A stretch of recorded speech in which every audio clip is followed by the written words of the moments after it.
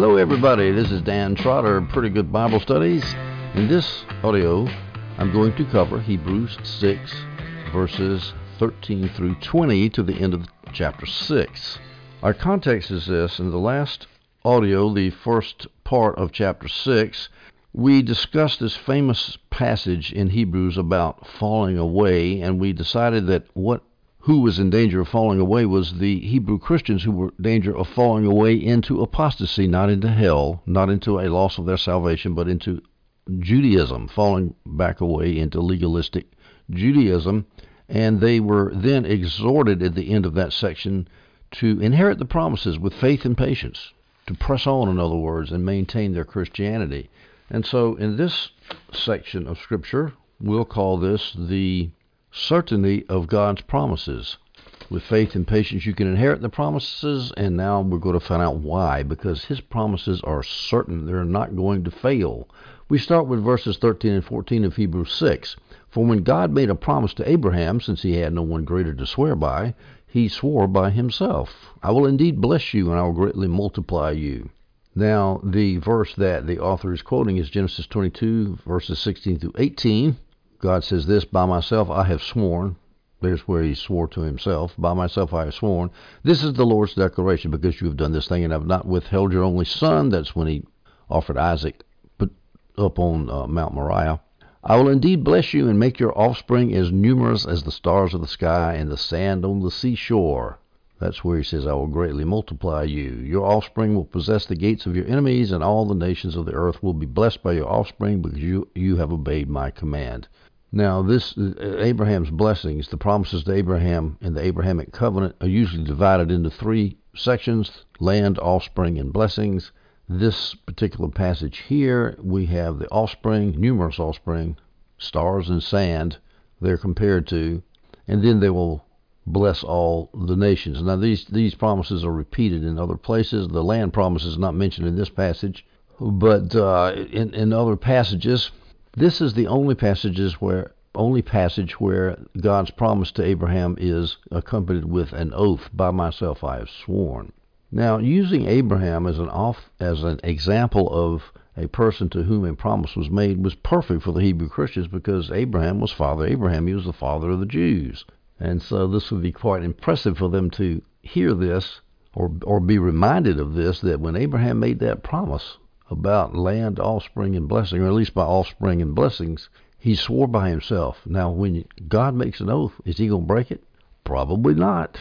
Now, this promise was to greatly multiply Abraham. That would include the physical seed of Israel, of course, but how about the spiritual seed? Because we know in Romans 4, Genesis 2, that Abraham's seed, including all those who believe, that have the faith of Abraham, are also of Abraham's seed.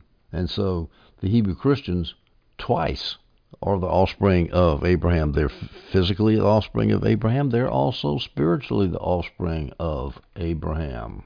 So we move now to verse 15, Hebrews 6. And so, after waiting patiently, Abraham obtained the promise. Abraham was 75 years old when the promise was made to him that he would have a seed, Isaac. He was 100 when it was fulfilled in Isaac. That's 25 years. Abraham waited 25 years to get that promise. And so, of course, the implication to the Hebrew Christian is, guys, you need to wait a little bit and endure a little bit, and you're going to get the promise, so just hold on. Abraham persevered. This is exactly what the author of the book wants the Hebrews to do, to persevere. Hebrews 6:12 says this, so that you won't become lazy, but will be imitators of those who inherit the promises through faith and perseverance. Hebrews 6, verse 16 says this, for men swear by something greater than themselves, and for them a confirming oath ends every dispute. Now, why do people always swear by something greater than themselves? Well, that's to give some majesty to the promise made. You know, a lot of people take vain oaths. I swear by God, I'll not do this to you, and that kind of stuff, which is disgusting. But people do that because the idea is you swear by something greater than you are, which will make the other person to whom you are swearing believe that you're going to keep your promise. As Adam Clark says, you swear to someone who has greater authority, who can take cognizance of the obligation and punish the breach of it. You hear people say, I swear on my Bible. That was when people had respect for the Bible. I swear on a stack of Bibles. I swear on my grandmother's grave. Always try to pick something august and majestic. Well, God can't do that because there's nothing higher than he is, so he swore by himself. Now notice that the author says, for men swear by something greater than themselves, and for them a confirming oath ends every dispute.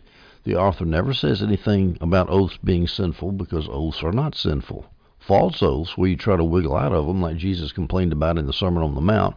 If you swear by the temple, you're not obligated, but if you swear by the gold of the temple, you are obligated.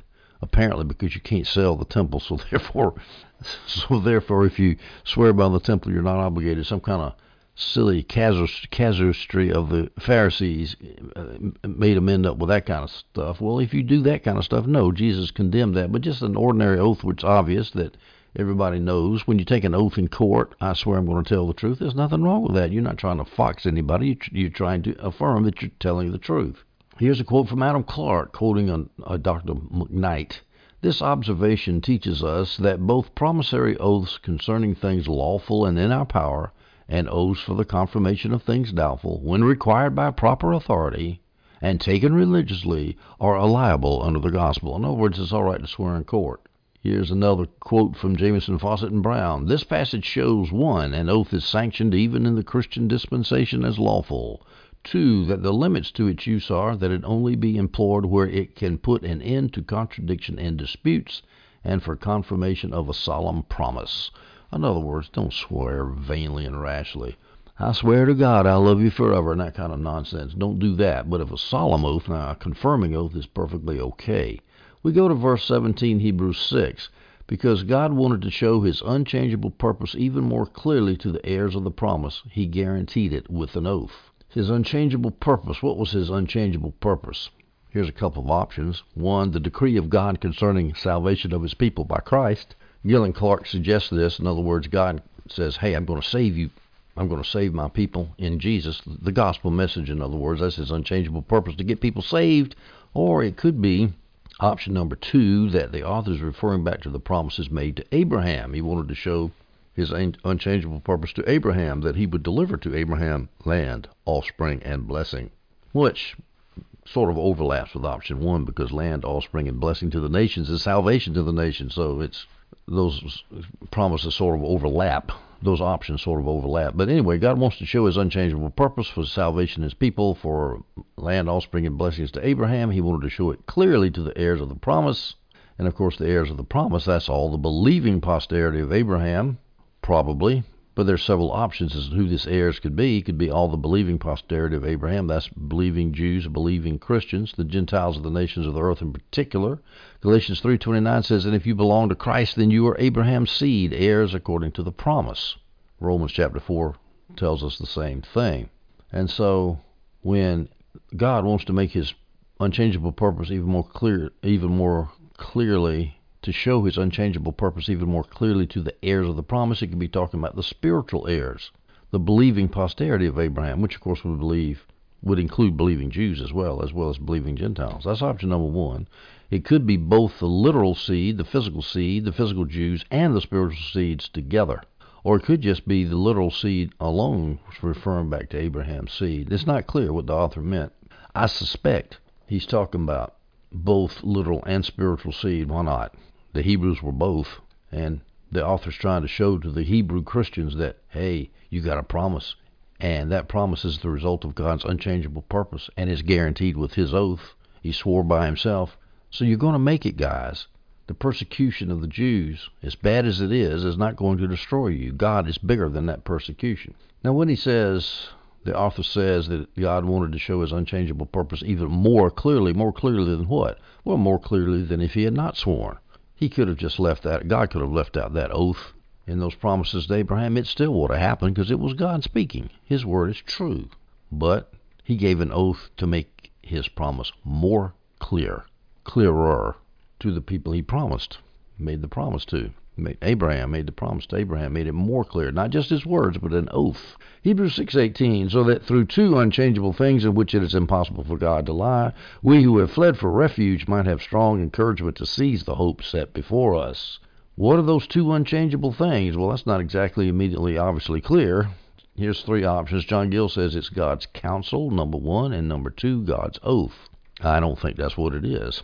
Here's the second option. God's oath to Abraham and God's oath by which the Messiah was made high priest according to the order of Melchizedek.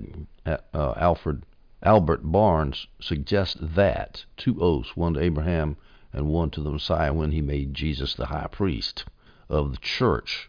I don't know where that comes from. Most people say that the two things are the promise that God made to Abraham and then the oath that backed up that promise that God made. Most expositors hold to that view, and I think that makes perfectly good sense to me. Ellicott, for example, believes that. So the two unchangeable things, we'll take it to be God's promise and the oath which backed up that promise. Through those two unchangeable things, and notice they're unchangeable, he's not going to back out on it. It's impossible for God to lie. Well, now we have three things that are unchangeable. If you go back to verse 17 says God wanted to show his unchangeable purpose. All right, that's the first thing that's unchangeable is God's purpose. The second thing that's unchangeable is God's promise. Verse 18, the two unchangeable things, one of which is his promise. That's the second unchangeable thing. And the third unchangeable thing is God's oath that he swore to back up that promise. His purpose, his promise, and his oath all do not change. Why? Because it is impossible for God to lie. Here's some scriptures that say that. Numbers 23:19. God is not a man who lies, or a son of man who changes his mind. Does he speak and not act, or promise and not fulfill? A rhetorical question. The answer is no, of course not. He doesn't speak and not act. John 17:17. Jesus says this in the high priestly prayer. Sanctify them by the truth. Your word is truth. Whatever you say, God, is true. That means the Bible is true. And higher critics who want to go around and call God a bully because of the Old Testament and all these blasphemous things that liberal higher critics like to do, they need to realize something. The Word of God is true. And Jesus took the Word of God as truth constantly. He quoted the Old Testament Scripture all the time. He said the Scripture will not be broken. He was not accommodating himself to the belief of the Pharisees. He believed it. He quoted Daniel as being real. He quoted Adam and Eve as being real. He believed the Old Testament Scriptures. But we are too smart for Jesus, and we got to say, well, no, that Scripture, that Old Testament Scripture was no good. Either is the New Scripture. And look at the results in our culture today. If you're happy with what happens when you don't have a Bible, when you don't have the Word of God backing up your culture, you end up with anarchy and chaos. And that's the way people are living today, especially people's family lives. Anarchy, chaos, divorce, child abuse, alcoholism, ennui, purposelessness, nobody's happy. Titus 1:2, in the hope of eternal life that God, who cannot lie, promised before time began. So God can't lie. He can't lie if God would never want to lie, of course, but he couldn't lie. He can't lie because he is truth. Now, the author says in verse 18, he identifies himself with the Hebrew Christians, and he says we, which means he's a Hebrew Christian too. We have fled for refuge. What have the Hebrew Christians fled from by becoming Christians? From the sinking ship of this world, from the world of sin and selfishness, from the futility of self-righteousness by trying to keep the law, all of those things. The Hebrew Christians have fled from that, and the author's reminding them, you don't want to go back to that, do you? We have fled for refuge. We who have fled for refuge might have strong encouragement to seize the hope set before us. The hope set before the Christians, promised salvation, rest in Christ. How about eternal rest in heaven? I don't know exactly what hope the author was talking about, but it's good stuff compared to what the Jewish religion had for these people, which was getting toasted in Jerusalem when the whole city burned up in a few short years. A hope is a confident expectation of the future. You got a confident hope that you're going to heaven, that you're going to be with Jesus, that he's going to give you rest. That hope is said in verse 18, Hebrews 6, to be set before us. Set before us, Hebrew Christian, there's hope. Let's read Hebrews 12, verses 1 through 2. Therefore, since we also have such a large cloud of witnesses surrounding us, there's your hope set before you, let us lay aside every weight and the sin that so easily ensnares us.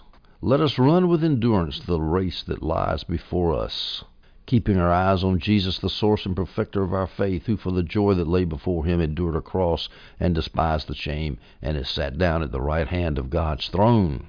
There's your hope, Jesus at the end of the race. That's the hope that's set before us. We go to verse 19, Hebrews 6. We have this hope as an anchor for our lives, safe and secure, It enters the inner sanctuary behind the curtain. This anchor that we have, Jesus, is appropriate nautical terminology. Hebrews 2:1 says that the Hebrew Christians were drifting away. We must therefore pay even more attention to what we have heard so that we will not drift away. Again, this apostasy was not a sudden thing. They were just kind of getting weak and weary and falling off one by one gradually. And so they needed to stop drifting. Well, what keeps a boat from drifting? It's an anchor. All right, so following the metaphor here, the author says we have an anchor. It's for our lives, safe and secure, which means this anchor can make our lives safe and secure. The boat's not going to float off and founder on a rock anywhere. This anchor enters the inner sanctuary. What's that? The inner sanctuary is the Old Testament's Holy of Holies in the Old Testament, and it was a type of heaven in the New Covenant. The type is the 10 by 10 by 10 cubic Holy of Holies in the tabernacle, and the fulfillment, of course, was in heaven. So when the author says that the hope that we have of Jesus is behind the curtain, anchored in the inner sanctuary, the Holy of Holies, that means basically our hope is anchored in heaven. And that means ain't nothing going to happen to you. Even if the nasty persecuting Jews take your property or take your life, you're going to be with Jesus in heaven, so hold on. This hope enters the inner sanctuary behind the curtain. A lot of times you hear people say this using the King James, I have a hope behind the veil. I'm anchored in the veil, behind the veil. The veil, of course, is that curtain that was hung between the holy place, the 10 by 10 by 20 place where the showbread and the candlestick were. Right at the doorway to the Holy of Holies, where the golden altar was, you'd walk through that curtain there to get into the Holy of Holies. That's what the curtain is. Holman Christian Study Bible Translation. Veil, a lot of translations have. So, appropriately, the author is using Hebrew terminology to talk to us about the heavenly reality that we have, a hope. So the hope is the anchor. The hope in Christ is the anchor, stuck there behind the veil in heaven where God ain't going to let us go. He's not going to let us drift anywhere. Let's listen to this nautical analogy, the way Adam Clarke puts it, quote, "At last the ship. At last she gets near the port, but the tempest continues. The water is shallow, broken, and dangerous, and she cannot get in. In order to prevent her being driven to sea again, she heaves out her sheet anchor, which she has been able to get within the pier head by means of her boat. Though she could not herself get in, then swinging it the length of her cable, she rides out the storm in confidence, knowing that her anchor is sound, the ground good in which it is fastened, and the cable strong. Though agitated, she is safe. Though buffeted by wind and tide, she does not drive. By and by the storm ceases, the tide flows in, her sailors take to the capstan, wear the ship against the anchor, which still keeps its bite or hold, and she gets safely into port." Well, notice Adam Clarke calls the boat a she. He couldn't do that today if somebody accused him of being sexist, some moron in the progressive secular culture. But what he's talking about is using that as an analogy of our lives. And then doesn't that sound like the typical life? Have you ever noticed that when people talk about their life on earth, there's always mention of trouble, tempest, turmoil? Folks, we are living in a war zone. There ain't nothing easy about living life on this planet. It's really, really rough. And you want to get through it okay, you better be in Jesus' boat. That's all I can say. You better be anchored in heaven, or you might get shipwrecked. Let's go to Hebrews 6, verse 20. We'll finish it up. Jesus has entered there, that means into heaven, into the Holy of Holies, the heavenly Holy of Holies, God's throne room. Jesus has entered there on our behalf as a forerunner because he has become a high priest forever in the order of Melchizedek. Why did he enter there? In order to be the Christian's high priest. Hebrews 4:16 says this, "Therefore let us approach the throne of grace with boldness, so that we may receive mercy and find grace to help us at the proper time." We can approach God in the Holy of Holies in heaven. We can do that because Jesus, our high priest, is approached first. He's the forerunner, it says here in this verse. Jesus entered heaven as a high priest before his believers so enter heaven. He was there first, and he's a priest forever. That contrasts with the Old Testament high priest of the order of Aaron, because the Old Testament high priest died, and therefore they could not serve forever as a high priest, but Jesus never dies. So he's always our high priest, interceding for us with the Father, taking care of us. He's of the order of Melchizedek. Now, we already talked about Melchizedek in the previous chapter, chapter 5. Let's read couple of verses from chapter 5. Hebrews 5:6. You are a priest forever in the order of Melchizedek. Verse 10, chapter 5. Jesus was declared by God a high priest in the order of Melchizedek. What is it about Melchizedek that makes Jesus a high priest in his order? Of course, Melchizedek was some kind of a priest that was offering sacrifices to God. He must have had some notion of the one God, because the Old Testament revelation hadn't happened yet. But you recall the story. Abraham had just gone off and whipped up on some Babylonian type, or people in the Mesopotamian valley, some raiders who came down and stole his nephew Lot from Sodom. Abraham chased them up north. I think he got them up north of the Sea of Galilee, if I remember correctly. But anyway, he won that battle against these kings, and he came back and he distributed the spoils of the battle to his allies. And Melchizedek, he gave 1/10 of the spoils to Melchizedek, who was king of Salem, later Jerusalem. Now, Melchizedek had no beginning and no end because there was no genealogy. Nobody knew anything about him, where he came from, where he went, and so he was the perfect type of a high priest. One, because he received tithes, and since the Levites were descendants of Abraham, that means the Levitical priests were giving tithes to Melchizedek, and the lesser gives tithes to the greater. That means the Levitical priesthood was lesser than the order of Melchizedek, which means Jesus was a greater priest than the Levitical priests were. So that's what it means to be the order of Melchizedek, briefly. There's an Old Testament scripture that talks about Jesus as a priest like Melchizedek, Psalm 110, verse 4, the most quoted psalm in the New Testament. The Lord has sworn an oath and will not take it back. Forever you are a priest like Melchizedek. There's a messianic psalm predicting Jesus being a priest like Melchizedek, fulfilled here in the book of Hebrews. Ladies and gentlemen, we have now finished Hebrews chapter 6. In Hebrews chapter 7, we will take up this idea of Jesus being a priest after the order of Melchizedek. The author goes into great detail about that. That will be in our next audio, which I hope you will tune in to listen to, and I hope you enjoyed this one.